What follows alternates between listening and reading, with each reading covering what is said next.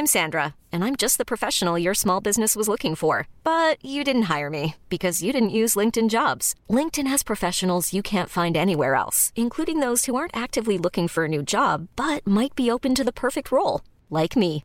In a given month, over 70% of LinkedIn users don't visit other leading job sites. So if you're not looking on LinkedIn, you'll miss out on great candidates like Sandra. Start hiring professionals like a professional. Post your free job on linkedin.com/achieve today. Quality sleep is essential. That's why the Sleep Number Smart Bed is designed for your ever-evolving sleep needs. Need a bed that's firmer or softer on either side? Helps you sleep at a comfortable temperature? Sleep Number Smart Beds let you individualize your comfort, so you sleep better together. J.D. Power ranks Sleep Number #1 in customer satisfaction with mattresses purchased in-store. And now, save 50% on the Sleep Number Limited Edition Smart Bed for a limited time. For J.D. Power 2023 award information, visit jdpower.com/awards. Only at a Sleep Number store or sleepnumber.com.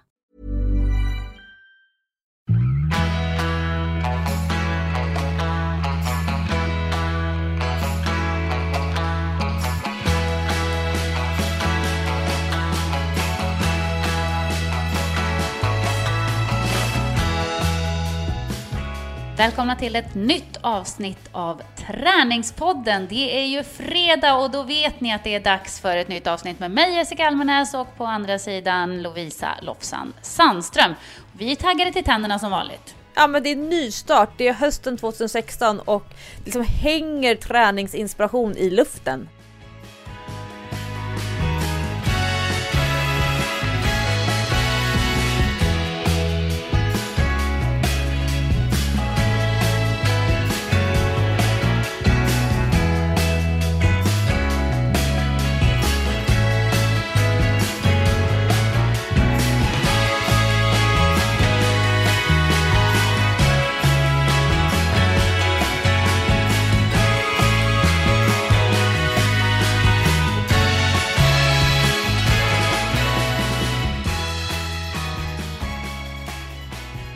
Ja, för vet du, det är någonting som händer med mig på hösten.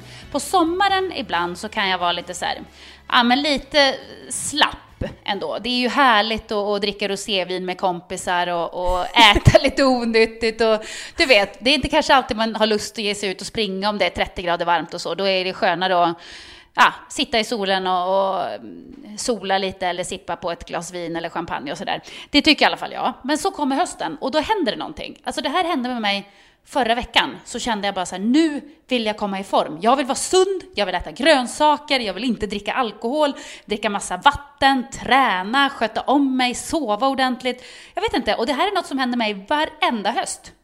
Ja, men det är någonting med krispigheten i luften, tror jag. Jag har ju haft 2 förlossningar som har skett typ på hösten. Min Sixten, han föddes i augusti och min Baxter, han föddes i oktober. Och då har jag ju haft såna här enorma motivationsboosters av att ha fått barn och sen tänka, nu ska jag styra upp mitt liv, nu ska jag ut och promenera och som du säger, äta bra grejer. Och det sitter i efter 2009 och efter 2010. Det händer någonting på hösten. Jag har inte alls samma känsla i januari när många andra vill komma igång och börja käka bra och liknande, utan hösten för mig, det är nystart. Det är så härligt. Ja, men jag håller med dig och det är lite grann samma för mig. Du vet när alla andra så här paniktränar för att man ska åka på semester eller gå runt i bikini i april, maj sådär. Då känner jag inte alls samma inspiration. Det kanske man borde göra, men det gör jag inte. Det är liksom hösten, då får jag så mycket energi. Vill bara vara sund. Men det går ju i cykler det här med motivation. Och det tycker jag att det är okej att du gör det. För det är ju mycket härligare att ha höga toppar och djupa dalar. För då får man verkligen njuta när man är liksom i som en surfvåg av motivation. Det är liksom bara att glida med och saker och ting löser sig på något sätt automatiskt. Man behöver inte alls kämpa för att få träningen gjord. Men märker du också av det här som PT att nu är det extra mycket? September är en galen PT-månad, det är en galen träningsmånad.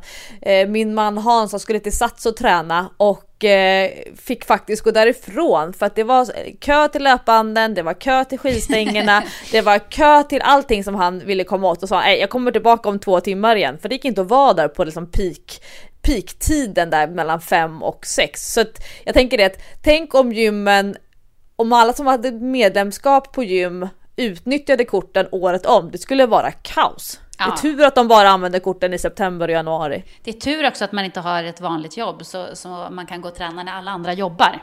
Det är ju väldigt skönt, då är det lugnt och skönt på gymmet. Ja, jag har faktiskt fått kliva lite grann åt sidan. Jag har ju ett eget gym, det är ju superlyxigt. Men jag kan liksom inte vara där själv och träna längre därför att det är PT-klienter där från tidig morgon till sen kväll. Och det är jättekul att vi har sån stor beläggning i våran studio. Men det är lite snopet för att jag får liksom gå och träna på andra ställen för att få min träning gjord. Jag trodde att jag skulle ha liksom ett hemmagym nere på kvarteret bredvid, men det blev inte så. Gud, jag kommer faktiskt precis från gymmet. Nu när vi spelar in det här så är det ju onsdag mitt på dagen ungefär. Yes. Och jag var tränare precis och körde faktiskt mitt första löppass efter mitt maraton för, 9 dagar sedan. Ja, just det. Och det kändes jättebra. Jag körde lite allmänhetsintervaller och höll på kanske i 40 minuter.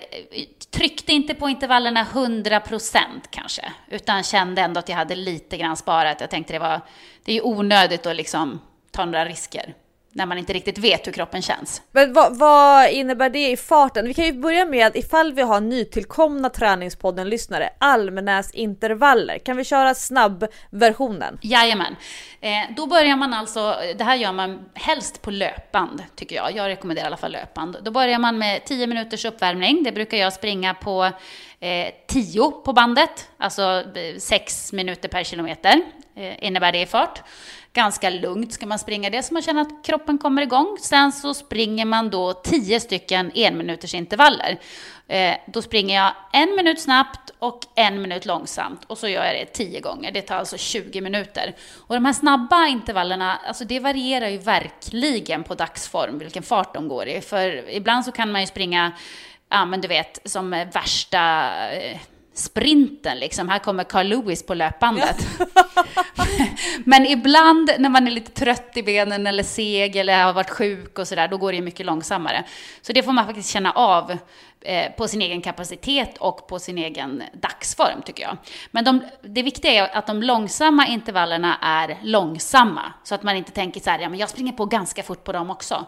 För att hela poängen är ju att man ska upp och ner i puls. Du ska precis hinna komma ner i puls innan du ska på det igen liksom. Och då hoppar du av löpbandet emellan eller du bara sänker ner hastigheten med fingret på knappen? Ja, i början så brukar jag sänka ner hastigheten bara med fingret på knappen och fortsätta springa. Men sen när man börjar bli lite trött, då är det nästan lite farligt att börja fippla med och trycka ner farten. Så att då brukar jag hoppa av, trycka ner farten och hoppa på igen. Ja, just det. Och sen när jag har gjort de här 10 intervallerna så brukar jag se till att få 10 minuters nedvarvning också. Där man kan springa liksom på den farten man tycker känns bekvämt. Men ändå så att man liksom springer ur benen de där jobbiga intervallerna. Och det är också jättebra för efterförbränningen. Och så som du och jag har pratat om här många gånger. De där 10 minuterna som man gör extra, slår man ut det på ett år. Det blir ju ganska mycket löpning liksom. Det blir många extra pass bara för att man kör 10 minuter på slutet av de ordinarie passen. Ja men precis. Så det här tar 40 minuter. Och det tycker jag ändå är ett snabbt pass liksom. Det är svinjobbigt när man väl håller på, men det är ju över så himla snabbt. Det är därför det är ett sånt bra pass. Och man får verkligen en boost. Som att dra av ett plåster. Ja men lite så. Och det är ju många som vill liksom göra saker ordentligt så att man blir ordentligt svettig och känner att man har tagit i, men inte hålla på för länge. För det där tar det ju emot för många. Då är det ju många som tänker så här, men då skiter jag i passet istället. Så det här är ett väldigt bra pass, för man känner bara så här, men nu gör jag det bara. Och så är det snart över. Så innan man vet av så har man liksom sprungit 6 intervaller redan. Då är det så här, men nu är det bara 4 kvar. Fan, det här är hur lugnt som helst. Även om det är jobbigt. Så låg mental tröskel jämfört med om man skulle springa 40 minuter i ett streck. Det klarar knappt jag. För att jag tycker det är svårt att hålla hjärnan alert så länge. Alltså att orka hålla samma tempo 40 minuter. Jag gillar också det här att få sänka och höja, hoppa av och hoppa på. Det händer mycket. Jag tycker det är jättekul. Ja, men det är så skönt för att man har ju något annat att tänka på. Och när man har något annat att tänka på, då går ju passet av bara farten. Ja, och det gillar vi. När saker och ting rivs av. Ja, men det gillar jag. Så att jag körde det idag. Jag körde ju långsamma intervaller då. Jag körde på 13,5 bara idag. Och det är ju inte speciellt fort. Men, för att vara du? Nej, det är, för att vara jag så är det inte speciellt fort. Men det var liksom där jag låg idag, kände jag. Och jag ville heller inte ta ut mig till max idag, utan jag ville bara komma igång, få ett skönt så här kicka igång pass. Hade du ont någonstans när du sprang sen maraton? Kände du av maratonet i benen, i knäna, i höfterna eller fötterna? Inte ett dugg. Och det är det som är så sjukt. Alltså, jag är lika förvånad över min kropp som jag har varit när jag har fött barn. Man fattar inte hur den funkar. Hur kan den liksom reparera sig själv? För att på riktigt, samma dag som jag sprang maratonet, på söndagen och på måndagen, så kunde jag knappt gå. Alltså det var ju som att jag hade blivit överkörd av en ångvält. Typ som man känner när man har fött barn. Det är bara så här, varje steg bara... det är ju, allting gör ont. Sitta gör ont. Backa ner för trapporna. Ja, men det var så. Det var verkligen så här, jag fick släpa mig ner för trappen. Och en fot kunde jag hålla rak och den andra kunde jag böja. Så jag fick liksom ta ett steg i taget och hoppa ner så här med högerfoten framför den andra. Såg inte klokt ut. Men det sjuka är att redan på tisdagen så kände jag så här... men idag känns kroppen rätt bra. Jag är lite sugen på ett löppass ändå. På onsdagen var jag svinsugen, men då hann jag inte. Och sen så läste jag faktiskt på lite grann. Jag gick in på nätet och kollade lite. Och då blev man rekommenderad på olika sidor att även om kroppen kändes bra, ta det lugnt i ungefär en vecka, 10 dagar. För att det kan ju vara grejer som... Alltså kroppen blir ju väldigt sliten av att springa ett maraton. Du påfrestar ju mycket senor och muskler och... allt möjligt. Och det kanske du inte tänker på. Den kanske känns bra. Men det kanske är någonting som ligger där och liksom man skaver lite. Och då kan det nog vara bra att vila ut det ordentligt. Så att nu skötte jag mig faktiskt. Nu var jag jätteduktig och vilade tills idag faktiskt. Men det där tror jag är ett vanligt misstag. Man säger så att återhämtningen efter de här tuffaste passen eller efter riktiga maximala ansträngningar, till exempel att köra olika typer av lopp, det är inte längsta återhämtningen är inte muskulärt, alltså att musklerna behöver återhämtning, utan det handlar jättemycket om senor och ligamenten och ledbanden i alla leder. Det är egentligen där som återhämtningen tar längst tid. Så även om man känner sig fräsch i musklerna, att man kan liksom testa några knäböj och det funkar bra att gå upp och ner för trapporna och så vidare, så det som inte känns, det är det som är nere och inuti alla leder. Och att ha is i magen trots att man är supermotiverad, ofta när man har sprungit ett lopp så är man ju jättemotiverad att träna ännu mer. För att man har gjort någon form av utvärdering och man känner så här, jag hade nog inte gjort mitt bästa i uppladdningen och jag skulle kunna träna lite hårdare. Eller så har man följt planen till punkt och pricka och det gick jättebra på loppet och man känner, jag vill fortsätta ännu mer. Men problemet då är att man antagligen kommer antingen bli sjuk eller att få ont.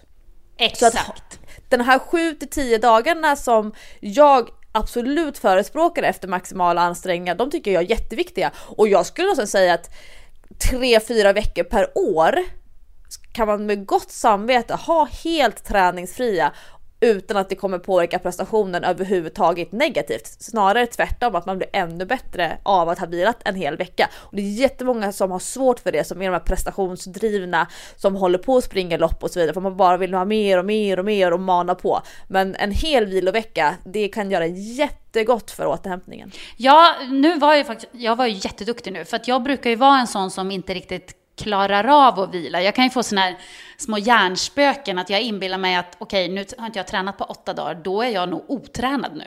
Förstår du? Ja. Jag har tappat allt. Fast jag har tränat, det senaste året har jag tränat 3 gånger i veckan. Nu har jag tappat allt för att jag vilar i 8 dagar.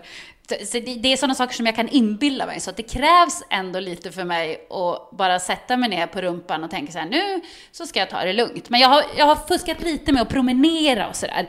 Promenerat lite, kört lite lätta yogaövningar och så. Men ingenting som påfrestar benen. Nej, och det kallas ju för aktiv återhämtning. Så det tycker inte jag är att fuska, utan tvärtom. Då jobbar du med cirkulationen och kanske lite mer meditativt att känna in kroppen. Men det man kan tänka på, det kallas faktiskt för att formtoppa sig när man gör en så här rejäl utblåsning inför ett lopp. Man kör ett jättehårt träningspass. Ja. Och sen då känner man sig supersliten och sen vilar man och tränar lite lugnare. Då kommer kroppen kompensera efter det här supermonsterpasset och så blir man jättebra inför sin loppdag. Och det är det man kan se på elitidrottare, att de formtoppar fel. Att de är för bra form för tidigt Eller att de är för bra form för sent. Att man missar den här formtoppningen kanske till en vecka efter OS eller VM eller EM eller SM eller vad det nu må vara. Men det man kan tänka på, att den här utblåsningen som det riktiga loppet blir, det ger kroppen signaler till att kompensera, bygga upp sig själv. Så många får ju en till formtopp ett par veckor efter en riktig kraftansträngning. Det är därför Hässelbyloppet till exempel, som är ett sent, vad ska man säga, ganska flackt millopp. Det är väldigt många som springer jättefint och snabba tider där. Framförallt för att det är en snabb bana. Några säger att banan är lite för kort också. Jag vet inte exakt. Men det är för att många har sprungit andra lopp under hösten. Och då har kroppen liksom, vad ska man säga, blivit chockad av den här maximala ansträngningen och tänker så här: herregud, det här måste jag förbereda mig för att kunna ta emot på ett bättre sätt. Och så blir man ännu bättre senare på säsongen. Och det är det som är så taskigt med dem som springer många lopp på våren. För då får man ju inte in de här formtopparna på samma sätt jämfört med om man har liksom loppregelbundenheten under hösten. Det är lite som den här killen svenska killen som kastade spjut i OS. Läste du om honom? Ja, men det var ju någonting jättespektakulärt där. Ja, men han var ju förväntad att gå till final och kanske till och med ta medalj. Men han tog sig ju inte ens till final. Han underpresterade ju brutalt i just OS. Och sen, om det var 2 veckor efter, så går han ju och typ kastar världsrekord och vinner SM. Vinner SM, på SM liksom, går han och kastar sitt längsta kast någonsin. Alltså det måste vara så surt. Då måste man ju verkligen känna så här: min formtopp, den blev ju inte riktigt som jag hade planerat. Nej, och det är det som är utmaningen till exempel med simmarna som har väldigt många mästerskap. De har jättesvårt att prestera på alla mästerskap, så att många av friidrottarna och framförallt simmarna, de måste ju vara selektiva. De kan inte köra alla tävlingar, och kör de alla tävlingar så kan de prestera ganska dåligt i början av säsongen för att de är nedtränade, för att de sliter på kroppen så att kroppen ska känna så här: jag måste stå emot, bygga upp sig för att sen formtoppa till det som är riktigt viktigt, om det är VM eller OS. Det märks ju framför allt på individuella idrotter. När det är lagidrotter, till exempel fotbollsspelare, de har ju jättesvårt, för de ska ju både formtoppa för seriespel, men också ifall man är med i något form av landslag eller liknande och kunna tajma där också. Man kan inte ha så många formtoppar på ett år när man ligger på elitnivå. Det är jättesvårt att tajma. Ja, exakt. Och det kan man ju tycka att folk har lite dålig förståelse för ibland. Till exempel media. När det gäller just kanske individuella idrottare som tränar ner sig. För det gör man ju ofta när man vill liksom få en formtopp. Då måste man ju först träna ner sig. Alltså en väldigt hård träningsperiod. Där man kanske är lite sliten och det är tungt för kroppen och så. Och så kanske de inte presterar speciellt bra, och så är det så här 3 månader kvar till OS och då börjar man skriva i medierna: oj, det här ser inte bra ut, hur ska det här gå, bla bla bla. Det är ju förmodligen väldigt medvetet, men då blir det ju ett problem när man måste ibland så här klara kvalgränser som man till exempel ska göra till ett OS. För då måste du liksom toppa dig lite för att klara den där gränsen. Och då blir det kanske som du säger att det är svårt att hitta rätt på den där riktiga toppen som man skulle ha haft till själva tävlingen.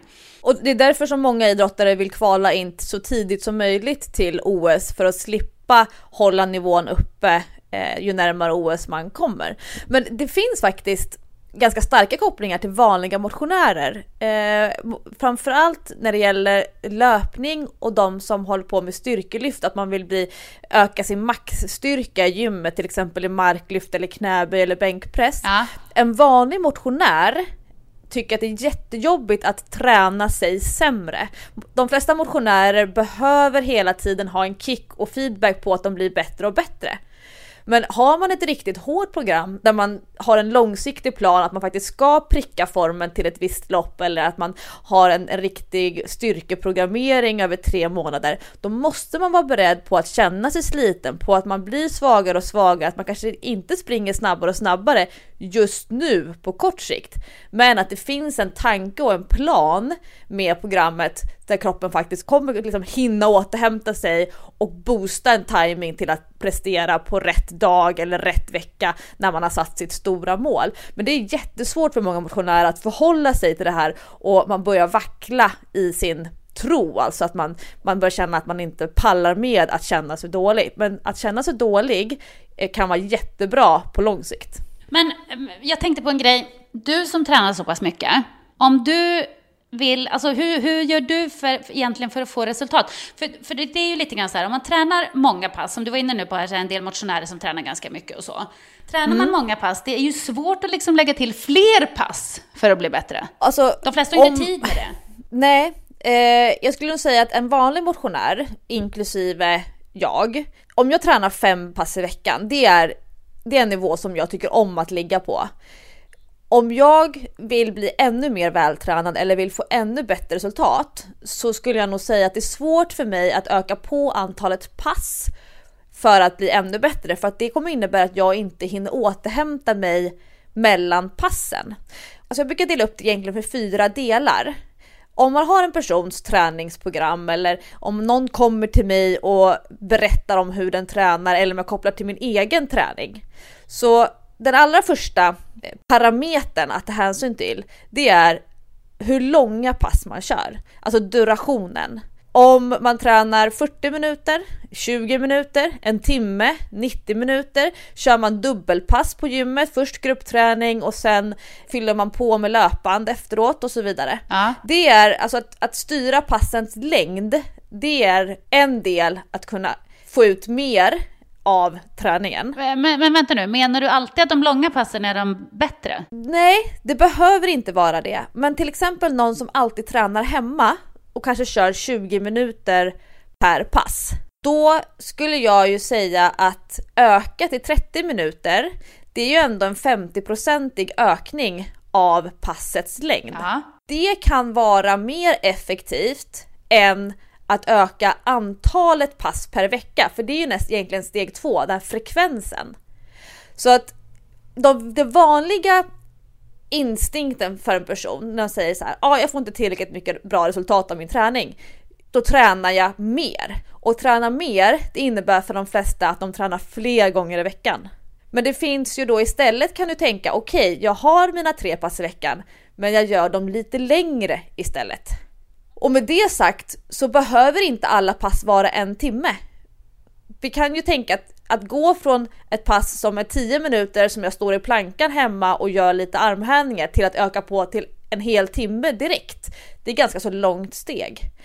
Det är jobbigt att öka på och slå på alla parametrar på en gång. Att köra långa pass, många gånger i veckan, superhårda och så vidare. Det är bättre att vrida lite grann på varje ratt och gasa och bromsa. Så det första, det är alltså hur långa pass man kör. Ja. Det andra, det är hur många pass vi kör. Och jag kan ju säga att om en klient kommer till mig och säger att jag tränar 2 gånger i veckan, jag kör jättehårda pass, men jag får ändå inga resultat. Då kan jag ju fundera över, okej, kan du träna 3 gånger i veckan? Kan du träna 4 gånger i veckan? Jag skulle nog säga att upp till 5 pass i veckan så kan jag fortfarande säga att du inte tränar tillräckligt mycket för att ge upp. För det är många som säger, jag tränar bara 2 gånger i veckan, jag får inga resultat, det är ingen idé att jag håller på med det här. Men jag tycker att då har man ganska låga förväntningar på hur mycket som krävs för att få resultat. Ja, precis. Och många går ju från 1 pass till 5 pass i veckan. Men det behöver man inte, det är alldeles för stort steg.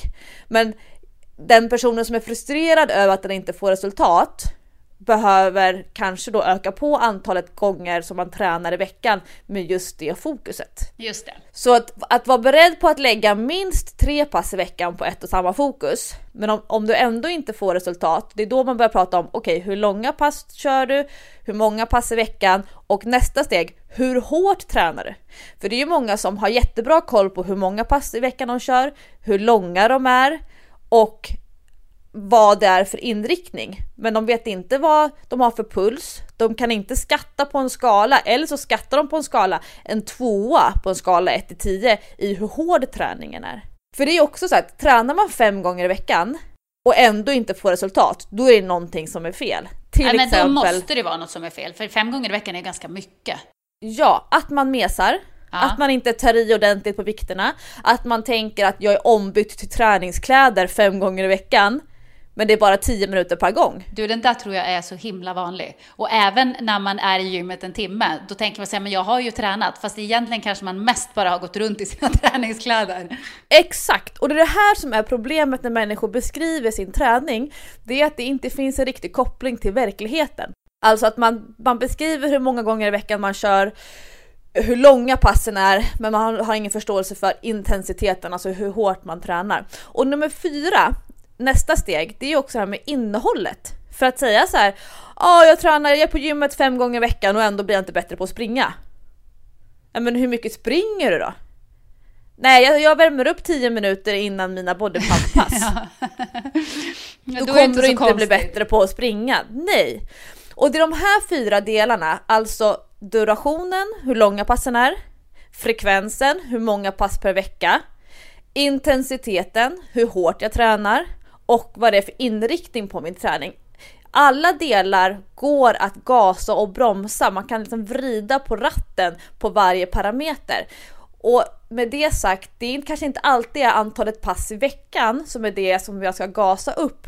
Utan jag kan också fundera över hur långa passen är, hur hårt tränar jag och vad är det egentligen jag har för inriktning på mina pass. För det är en viktig koppling till resultat. Att inte bara göra det som man alltid har gjort när man har satt upp ett nytt mål. Då måste man faktiskt ändra det man också gör för att kunna matcha det nya målet. Ja, men det här brukar ju du prata ganska mycket om. Att man ska liksom veta vad man har för fokus. Och inte bara hålla på och träna planlöst. Utan har man ett mål som man vill uppnå, då måste man liksom veta hur ska vägen dit se ut. Vad måste jag göra för att nå det här målet? Och inte bara tro så här att nu fortsätter jag träna som jag alltid gjort, men mitt mål är det här.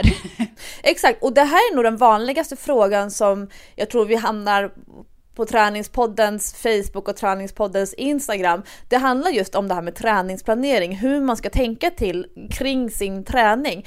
Men det här är ganska så basnivå, och bara genom att fundera över och kanske skriva träningsdagbok, då får man ju ganska bra översyn och liksom överblick över hur ser min träningsvardag ut.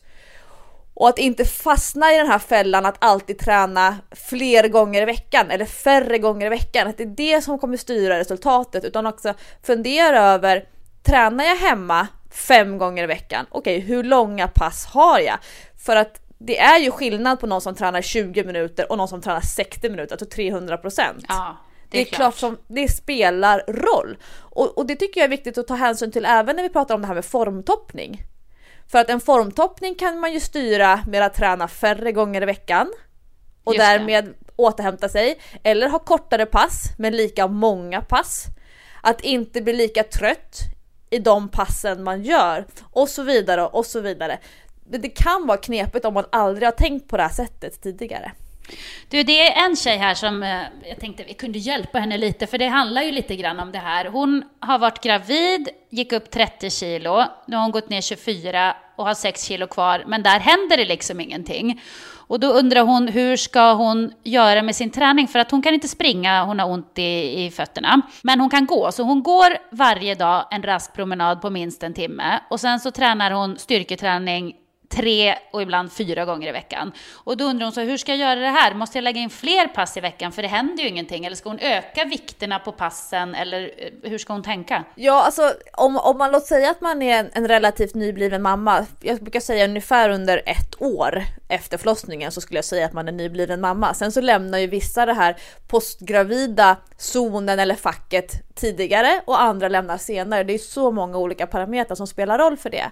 Men det återkommer till det här, hur många gånger i veckan är det realistiskt att styrketräna? Om man styrketränar 3 gånger i veckan och går 1 timme om dagen, då kan man ju fundera över, kan jag träna tyngre när jag kör mina 3 styrkepass? Ja. Kan jag vila mindre mellan övningarna? Kan jag varannan vecka köra 4 styrkepass? Just det.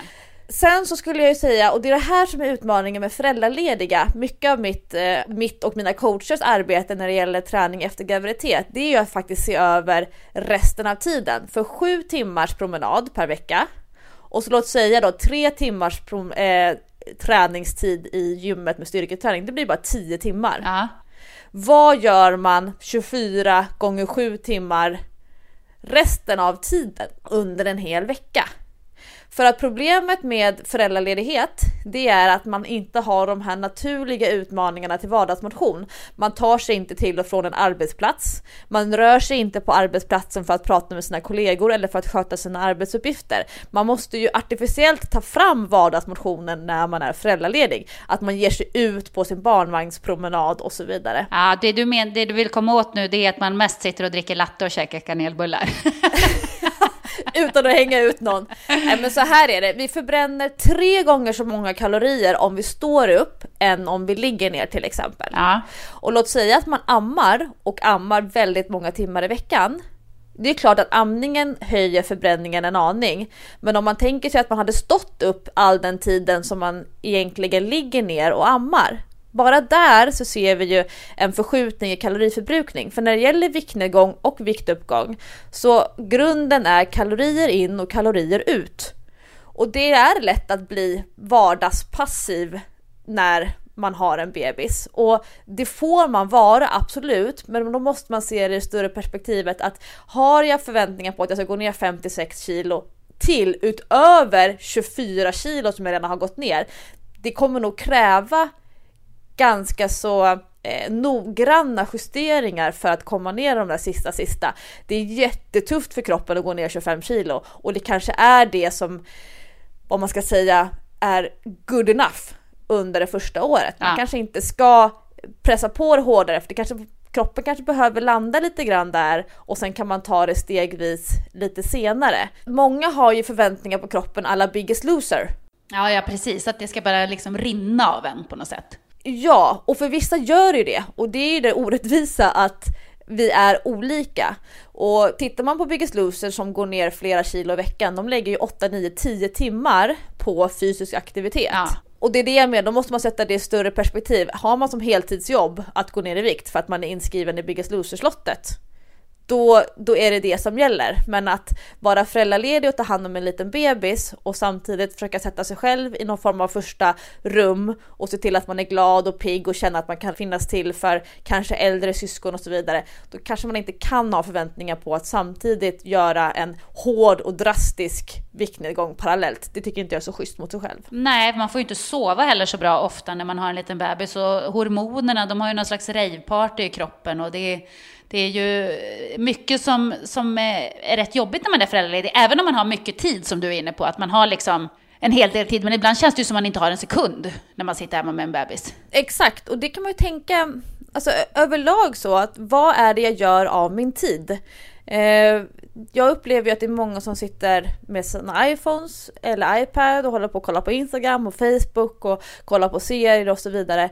Och det tycker jag man får göra. Men tiden kan ju lätt springa iväg. Och det har absolut inte att göra med någon som är föräldraledig. För det här ser jag överallt, även de som jobbar heltid. Att ett första steg till att styra upp saker och ting när man känner att man inte har kontroll, det handlar om att öka medvetenheten. Alltså hur många timmar lägger jag per vecka på att titta på en skärm? Och vad ger det mig? Är det så att man är inne på Instagram och bara kollar på träningsbilder av vanliga tjejer som är svettiga och tycker att det är superinspirerande, då är det klart man ska lägga tid på det. Men att sitta och scrolla ibland flöden och kolla i Facebookgrupper och liksom bara ha någonting att vila ögonen på, det kommer ju inte förändra någons liv. Nej, och det går ju så mycket tid där som man inte tänker på. Absolut. Att öka medvetenheten, det är första steget tycker jag.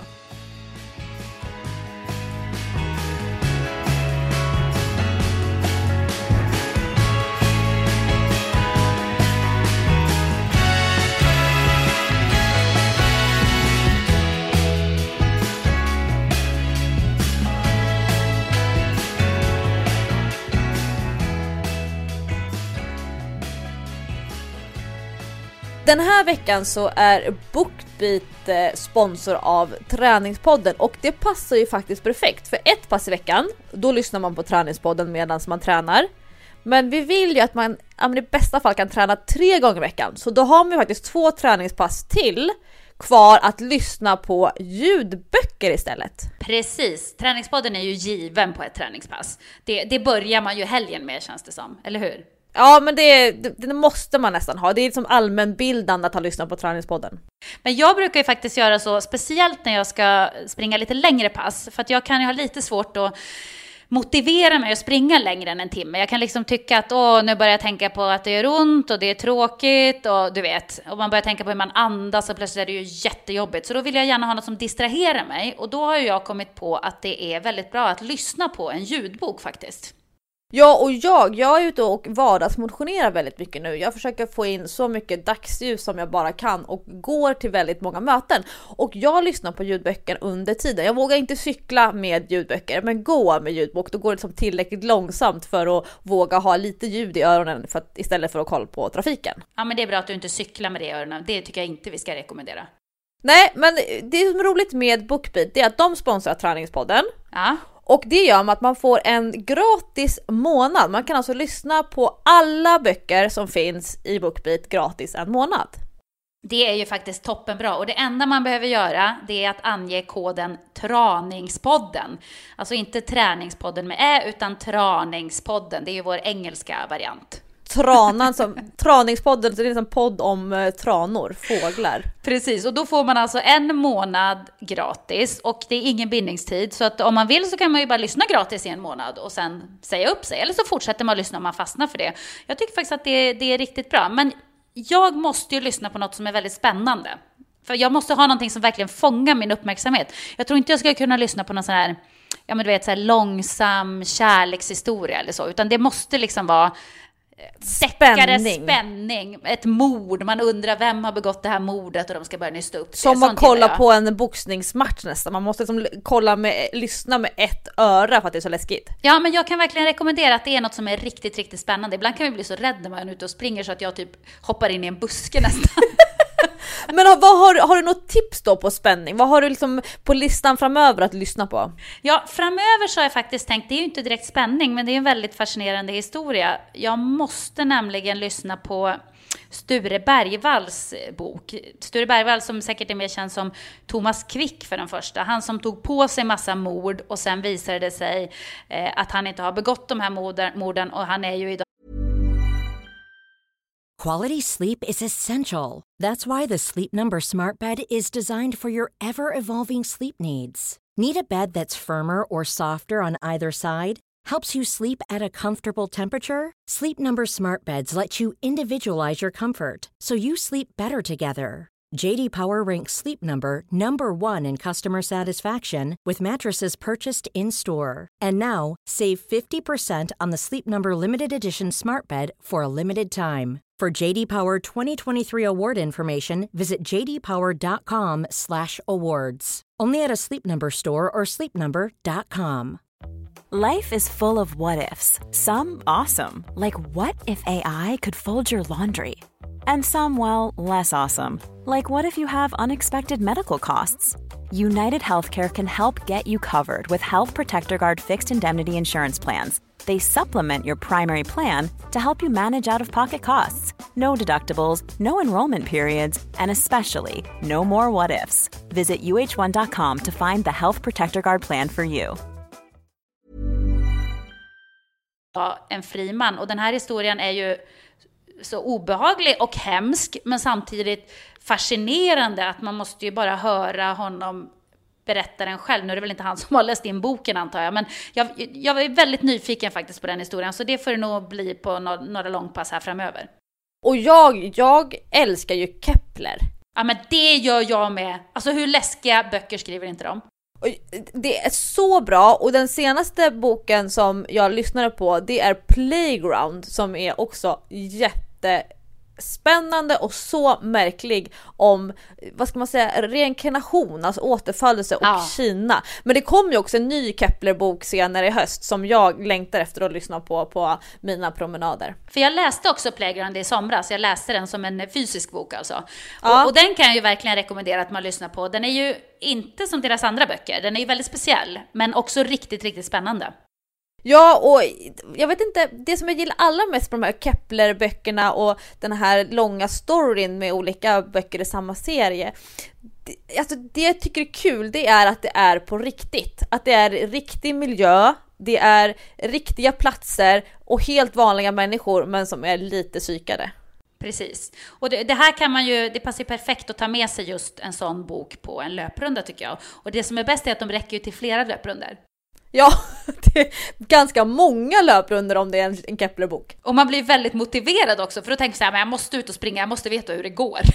Men då säger vi så här att BookBeat, går man in där, bookbeat.se, man laddar ner BookBeat-appen. Bookbeat.com heter den faktiskt. Bookbeat.com, och man använder koden Träningspodden för en gratis månad. Så nu liksom skickar vi hela Träningspodden-gänget, alla ni som lyssnar på Träningspodden, kör en gratis månad med BookBeat. Och sen får ni gärna tipsa om vilka era favoritböcker är, så att vi får någonting bra att lyssna på, du och jag också, Lofsan. Ja, men det gillar jag. Jag vill ha ny inspiration. Det är precis som min kreativa del nu när jag är inne och tassar i kampsportsvärlden. Jag vill lära mig nya saker. En annan fråga när det gäller så här, hur många pass man gör i veckan och sånt, som vi har fått här av en lyssnare. Det är en tjej som älskar att springa. Hon har lite samma historia som jag. När hon började då orkade hon inte springa mer än några 100 meter i taget.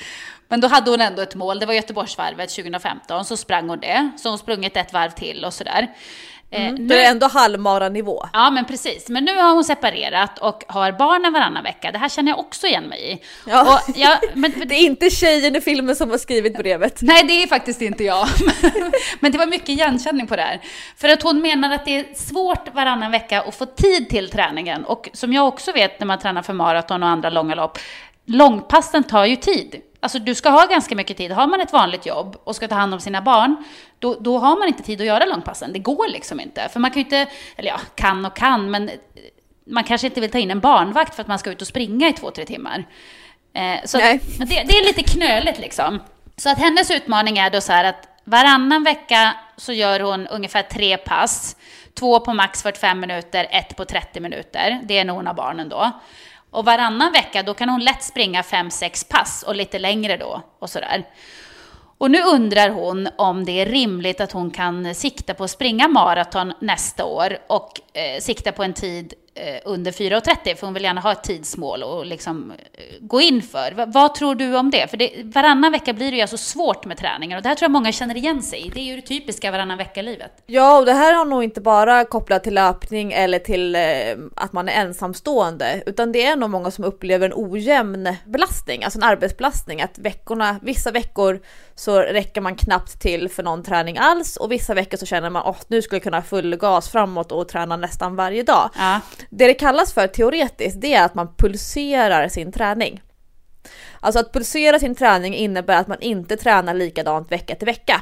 En vanlig motionär som till exempel går mycket på gruppträning, de har ju tvärtom. De kör alltid samma pass på måndagar, samma pass på onsdagar, och fredagsfysen är likadan. Och sen har man sin promenad på lördag. Och det är så träningen ser ut. Sen när man börjar liksom vrida åt, att man adderar 2 extra pass varannan vecka tar man bort ett pass, då plötsligt kan man faktiskt komma över till nästa steg, alltså till en ny nivå, för att man tränar lite mer, eller att man tränar lite hårdare, eller att man tränar lite längre pass. Alltså att man pulserar sin träning. Jag tycker inte att det är helt tokigt att gå på hårdare varannan vecka och att ligga i den lägre accepterade träningsmängden varannan vecka. Men det jag vill säga är man normalviktig och kan löpträna 3 gånger i veckan ungefär året om, ungefär, då kan man springa maraton under 5 timmar.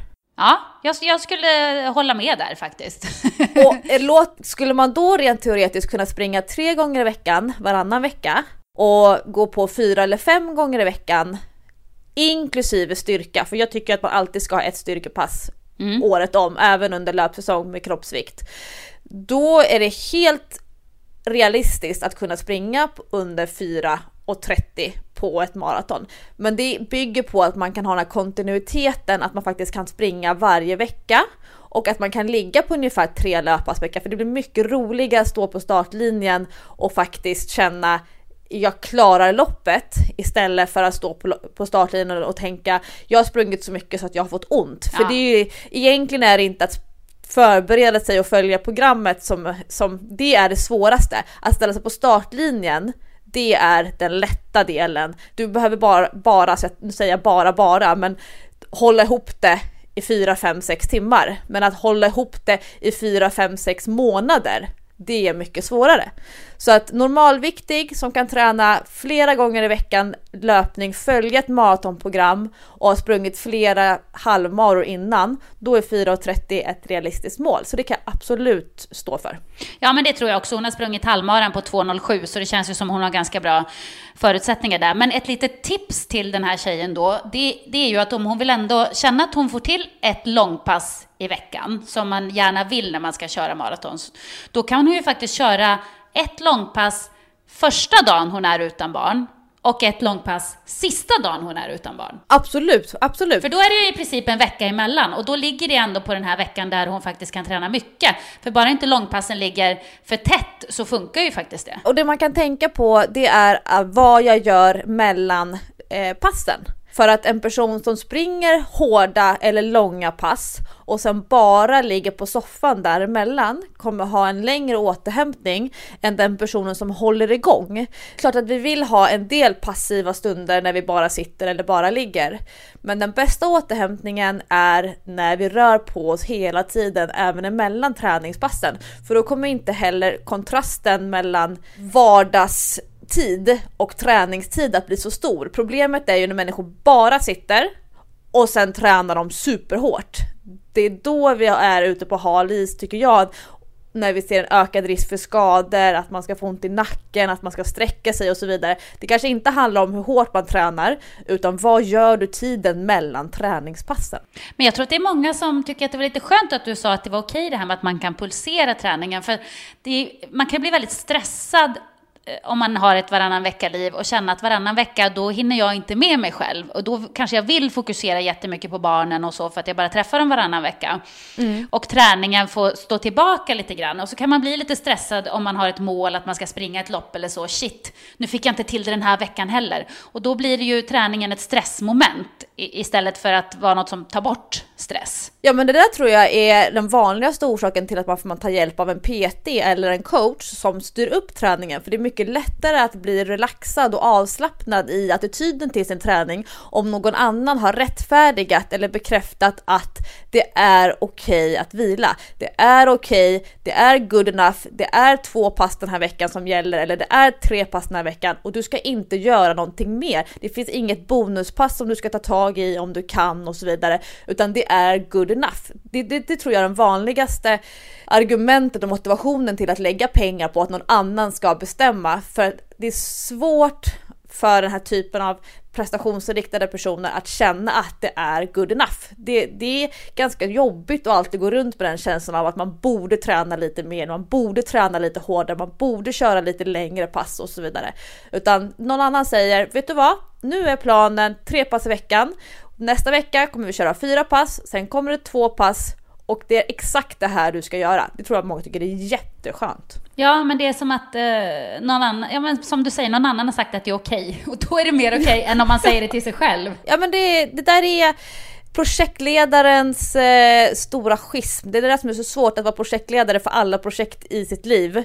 Och det är skönt att lämna ifrån sig i alla fall en del. Det är därför man också köper pensionsfonder istället för att hålla på och aktivt pensionsspara och flytta runt och hålla på att ta beslut. Man tycker det är så skönt att ge alla pensionspengarna i en och samma fond, så kan de ligga där och gotta ner sig för någon annan säger att det här är en bra investering. Jo, men det är skönt också att känna, för man kan ju bli lite stressad, vet jag, när man själv har ett träningsprogram som man har gjort själv och sådär, och har ett mål, då kan man ju bli lite stressad. Man känner sig, om jag inte gör det här kommer jag klara det då. Men om en PT säger så här, vet du vad, om du gör de här passen, då kommer du att klara det. Då kan man ju vara lugn i det. Om min PT har sagt att jag klarar det, för den personen är utbildad och kan det här med träning och vet hur jag ska nå mitt mål, då behöver inte jag känna mig stressad över att jag inte hinner göra mer än 3 pass en vecka. Nej, exakt. Det där tycker jag är ett jättebra argument, och det behöver inte vara en PT, utan det kan ju faktiskt räcka väldigt långt med att bolla med en kompis som kan ha ett lite helikopterperspektiv, ha lite distans i saker och ting, och faktiskt titta på, är det realistiskt med den här träningsmängden? För alla har ju absolut inte råd med att köpa en PT-timme och bolla med en PT, men det finns ju faktiskt jättemånga bra forum på internet eller Träningspodden som man kan diskutera med. Ja, men precis. En annan sak. Förra veckan så pratade ju vi lite grann om boxning. Eller vi pratar inte om det, men jag kastade upp den här lilla bollen att jag ville prata om det här. Kommer du ihåg det? Ja, du gjorde som en liten tråd, en liten post-it-lapp som du satte upp på väggen. Ja, för att jag såg nämligen på Instagram att du var på den här boxningsmatchen mellan Mikaela Laurén och Klara Svensson. Ja, exakt. Då såg jag att du satt där och spanade in tjejerna när de gick upp i ringen. Du var där med Eva Attling, va? Ja, Eva bjöd mig. Det var min födelsedagspresent som jag fick. Ja, härligt. Men jag är ju väldigt anti-boxning. Jag har ju tagit fight med Paolo Roberto flera gånger. Inte boxats då, för att det hade inte slutat så bra. Men han tycker att jag inte är klok som tycker att boxning är fel. För han menar att det gör väldigt mycket nytta för väldigt många, och kanske om man kommer från ett lite svårare, tuffare område, så kan boxningen liksom vara ett bra sätt att få ut aggressioner, och man lär sig liksom och hantera sina känslor på ett vettigt och bra sätt inom ordnade former och sådär. Han hade ju många bra argument, tycker jag. Aggressionsterapi. Ja, men lite så.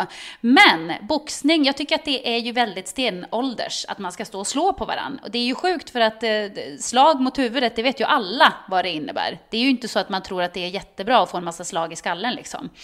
Så jag förstår ju inte varför man utsätter sig för det själv. Men jag tycker också att det är fel att uppmuntra det överhuvudtaget. Men du håller inte med mig här, antar jag, eftersom du var på den här matchen. Känner du anklagad? Ja, exakt. Jag står mot väggen här nu. Ja, men jag är så kluven. Jag såg ju matchen mellan Mikaela och Klara. Ja. Och jag är ju rädd för de här tjejerna. Alltså jag vet inte fasen om jag skulle våga prata ens mer om när de kommer i så här människokläder. Jag tycker att de är läskiga. I människokläder? Vad menar du att de har på sig annars? Ja, men de har ju träningskläder. De har ju väl boxningsshorts eller sporttopp eller människokläder är det man har på sig när man inte tränar. Okej. Men jag tror inte det var ett vedertaget begrepp. Nej, det var ett lofsam-begrepp. Ja. Jag har hashtaggat till och med människokläder. Det är när man har varit på ett möte där träningstights inte räknas som byxor. Aha, så det är din outfit of the day typ. Ja. Människokläder eller träningskläder? Nej, lite så. Ja. Så jag har ju en enorm respekt för de här tjejerna, och det var faktiskt första gången som jag såg en riktig match. Och jag hade ju till och med hört det här uttrycket don't wear white. Alltså att det kommer liksom skvätta blod. Ja, men du hör ju. Vad är det här för... Men för mig så blev just den boxningsmatchen, det var som en liten sån, vad ska man kalla för, en sociologisk studie. Aha. Alltså jag känner mig ju så på fel plats. Jag känner mig lite obekväm, men det är en extremt stort mått av fascination. Alltså jag älskar ju kroppar. Det vet ju alla som lyssnar på Träningspodden. Jag har en väldigt stor fascination för kroppar, särskilt för kvinnokroppen. Manskroppen inte så intressant. Men jag gillar ju kvinnokroppar. Och att se de här som, vad ska man kalla för, massorna med muskler och armar och ben, och det är lemmar och det är rygg. Det är så fascinerande, så det är ju liksom det första steget. Men jag har faktiskt ett erkännande som kommer bygga på ditt, inte förakt skulle jag säga, men din tveksamma inställning till det här. Ja, det kan man väl kalla det. Ja, vadå? Ja, vadå? Jag har varit på en thaiboxningsgala. Nej, inte det också. Alltså jag har suttit i publiken och tittat på thaiboxningsmatcher från, jag tror att den yngsta var 9 år. Nej! Jo, och du vet, så här var det. Min kompis Synove, som jag har lärt känna när jag började träna på Kampsportstadion, det är där jag tränar thaiboxning. Hon skulle gå match, och hon kanske väger 5 kilo mindre än jag, och jag är en liten tjej. Synove är ännu mindre. Hon skulle gå sin 4:e thaiboxningsmatch. Och jag kände, jag måste få se hur det här är i verkligheten. Jag kollar på Instagram, jag kollar på hashtags för Muay Thai, det är thaiboxning på thailändska. Och jag kan tycka att det ser märkligt ut på film, jag vill se det i verkligheten. Och då hade hon match nummer 9. Och då är det som vanligt i boxning, man vet inte hur lång tid en match kommer ta. Dels så är det de här fasta ronderna, 3 minuter åt gången. Men så kan det ju bli det här knockout, eller att matchen blir bruten. Så man måste vara på plats. Så att jag tänkte att jag åker dit, tittar på matcherna som är innan Synove kliver upp på, eller den här ringen. Så jag tror att den yngsta var 9 år och de har hjälm, de har handskar, de har som en sån här stor sköld eller liksom som en sån här kroppsgrej som de lindar runt och knyter i ryggen och så är det benskydd. De ser ut som killing machines. Usch! Men du vet, de är så duktiga. Och det som var, jag försöker lära mig, den här fascinationen liksom utgår eller bottnar i att jag inte kan någonting om det. Och det är liksom första steget, jag vill försöka få ett grepp om vad det är. Så de här diplommatcherna som de här barnen går, det kallas för diplommatch för att domaren utdelar diplom efteråt beroende på hur väl man har visat sina skills, alltså sina tekniker. Vilket innebär att de får knappt nudda varandra. De ska bara visa att de kan göra olika typer av slag, att de kan göra olika typer av sparkar och knän. Okay. Om matchen blev för hård, då bröt domaren. Och så var det ingen av barnen som fick diplom. För då säger jag så här, nej men ni slår på för hårt. Det är inte den här delen av sporten handlar om. Men det tycker jag låter väldigt sunt. Det måste jag säga. Och det var det här som var kul att se, att det är små barn som är fantastiskt koordinerade. De har så fint rörelsemönster, de är orädda och de har liksom nästan, jag tycker det ser ut som att de har tränat in en serie med olika tekniker som de ska göra och visa att de kan. Men jag kan säga att det tog ungefär 1,5 timme innan jag kände mig bekväm i rummet. För att det här är ju människor som jag aldrig skulle träffa i mitt eget gym eller kanske ens i barnens skola. Därför att det är, vad ska man säga, många från andra städer. Det kanske inte är de som har valt att spela fotboll eller handboll som mina barn håller på med. Just det här med att vad det lockar för typ av barn. Jag fattar vad Paolo menar med det. Men jag skulle säga att det inte handlar om att hantera aggressioner, utan att det handlar om så många andra delar. Jag är absolut inte såld. Alltså jag är väldigt skeptisk. Men det är superintressant att se alla delar av träning eller alla delar av fysisk aktivitet. Men jag kan säga en sak. Jag såg en 70 kilos match. Alltså 2 tjejer som väger 70 kilo. Ja. Monster alltså, var väl att ta i. Så starka. Alltså jag har en kompis som väger 70 kilo. Och då menar jag i att 70 kilo kan man ju vara så olika. Men de här tjejerna, när de får på sig sina handskar och börjar liksom köra sina matcher, jag blir nästan rädd. Jag tycker att det är så fascinerande och läskigt. Jätteläskigt. Men det är som en skräckfilm. Du vet, man måste titta med ena ögat lite grann för att se vad som ska hända. Men efteråt så var jag helt spak. Ja, alltså jag kan ju inte ens se på det. Du vet när det går så här boxningsmatcher på tv och sånt. Jag klarar inte av att titta. Jag mår ju bara illa av det. Jag vill typ kräkas. Så att jag gillar ju verkligen inte det. Sen vet jag inte thai-boxning, hur det skiljer sig från vanlig boxning när det gäller hur mycket man liksom slår mot huvudet eller går på knock eller sådär. Nej, alltså nu var det ju ganska, nu kanske jag sågar det här, det vet jag inte, men så jag kan ju inte någonting i princip om det här. Så att min bild, det var att det handlar inte om att slå i ansiktet.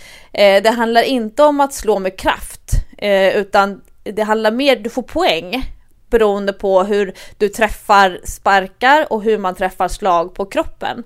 Men sen är ju de jättestarka, så att det ser inte ut som att någonting gör ont.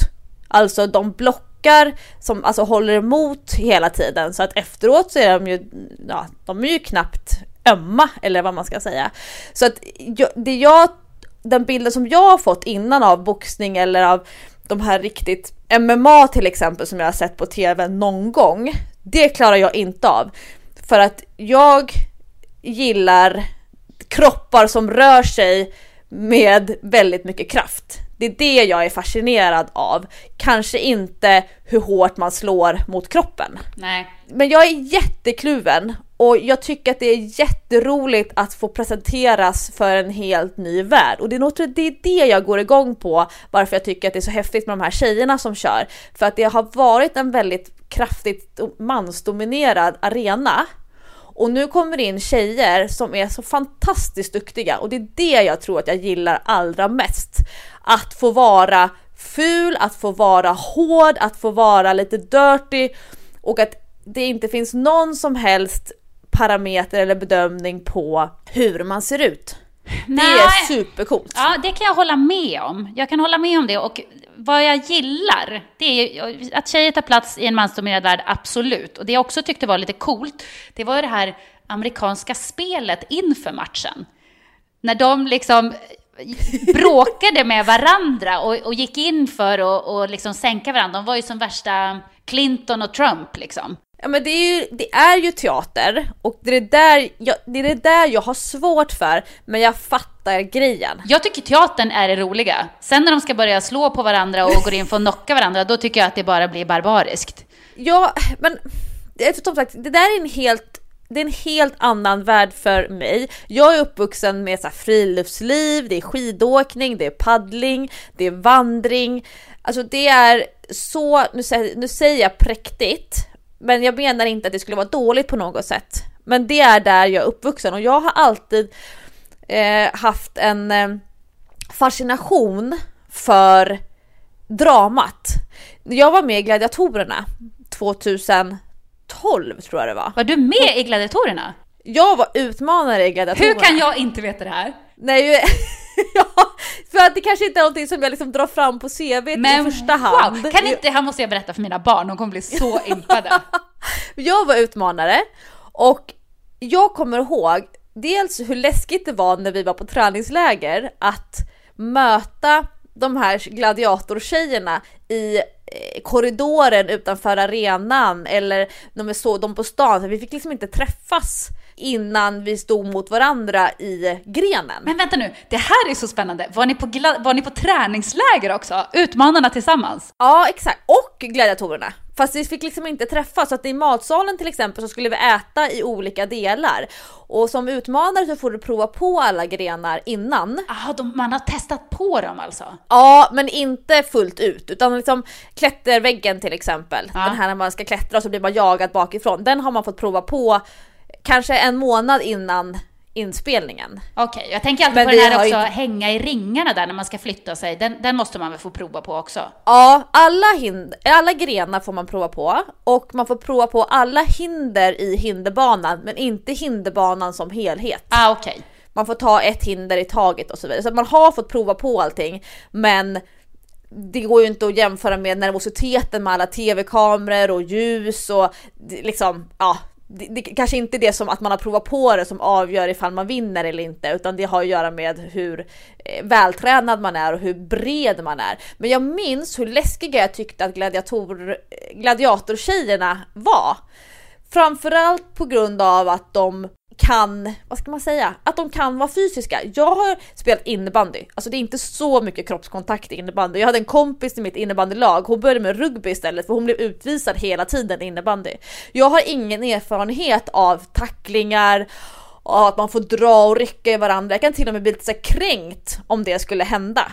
Men det är den respekten för att andra är starkare än mig själv, än vad jag själv är, som jag vill få bort. Och det är därför, det var det som var det första steget för mig nu, att inte bara träna kampsport som i att sparka och slå på mittsar på de här kuddarna, utan jag vill kunna stå face to face med en jätteduktig, hård tjej och inte känna att jag blir rädd. Det handlar alltså i första hand inte om thai-kampsporten som idrott, utan det handlar om att jag vill inte känna mig begränsad och rädd för andra människor när jag egentligen inte borde göra det. För jag är ju stark, men jag vet inte hur jag ska använda kroppen i relation till en annan människa. Det är jättekul att få lära mig för första gången i hela mitt liv. Ja, jag kan ge dig ett löfte, och det är, om du går en match en dag, då ska jag gå och titta. Det ska jag göra. Det ska jag göra, Don't Lisa. wear white, they said. Nej, då ska jag ta på mig något svart.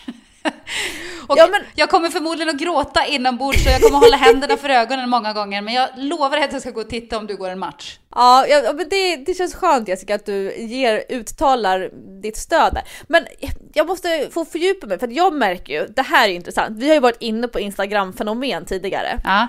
Om jag lägger ut någonting som har att göra med min kampsportsträning, då tappar jag ungefär 17-20 följare efter ett sånt inlägg. Är det sant? Alltså det är en sån här vattendelare helt enkelt. Det är nog många som känner som jag, antar jag. Exakt, och det gör att jag är lite så här restriktiv med vad jag lägger ut, och det gör också att jag kan inte gå fullt ut. Nu är det här ett lite stängt forum, så nu vet vi att ni som lyssnar på Träningspodden, ni är ju alltid på våran sida. Ja, men såklart. Det som sägs i Träningspodden, det stannar i Träningspodden. Precis, det är en regel vi har. Ja, och jag skulle ju inte kunna sitta och försvara kampsport på Nyhetsmorgon till exempel, för jag kan alldeles för lite och jag köper inte hela kampsportsvärlden som fenomen. Men det jag gillar jättemycket, och det som har gjort varför jag har fått den här vågen av motivation som vi pratade om i början av det här avsnittet, det handlar jättemycket om att jag inte har någonting att jämföra med. Jag kan inte på något sätt mäta mina egna framsteg när det gäller den här typen av träning. Jag har känt under ganska så lång tid, och jag hoppas att det finns fler som känner igen sig på det, att när det gäller löpningen så har jag alltid gamla siffror att jämföra med. Gamla känslor till särskilda avsnitt på mina löpsträckor. När det gäller styrketräningen så vet jag alltid hur stark jag har varit i varje övning och vad jag borde orka lyfta till exempel. Och det har gjort att det inte har varit lika roligt att träna, därför att jag har omedvetet hela tiden en prestationsinriktad koppling till siffror. Okej, ja. Men när jag går till kampsportstadion och ska köra thai-fys eller kampsportsfys, där man egentligen inte håller på så mycket med varandra utan väldigt mycket handlar om säckar och kroppsviktsstyrka och flås och rörlighet. Jag kan inte på något sätt mäta mina resultat. Och det är så befriande, det är så skönt, och jag känner mig verkligen redo för en sån fas just den här hösten. Och det är det jag verkligen gillar. Och det har tagit nog nästan ett år för mig att komma till den insikten, att det var det här jag behövde, ja, i alla fall under 3 månader.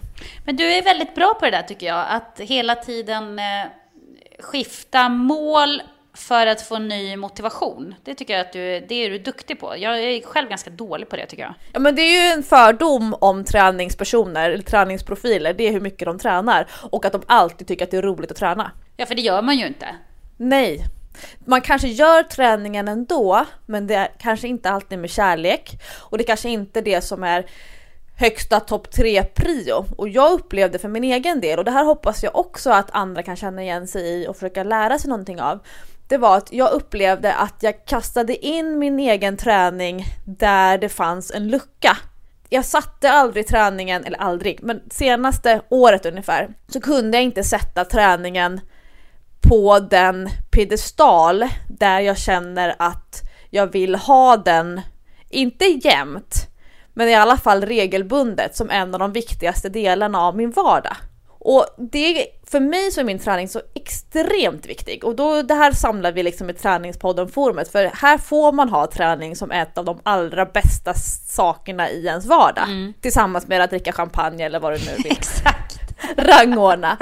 Men då är det ganska så tufft att inte ha möjlighet att låta träningen få den uppmärksamheten och den kärleken och den tiden som krävs för njutningen.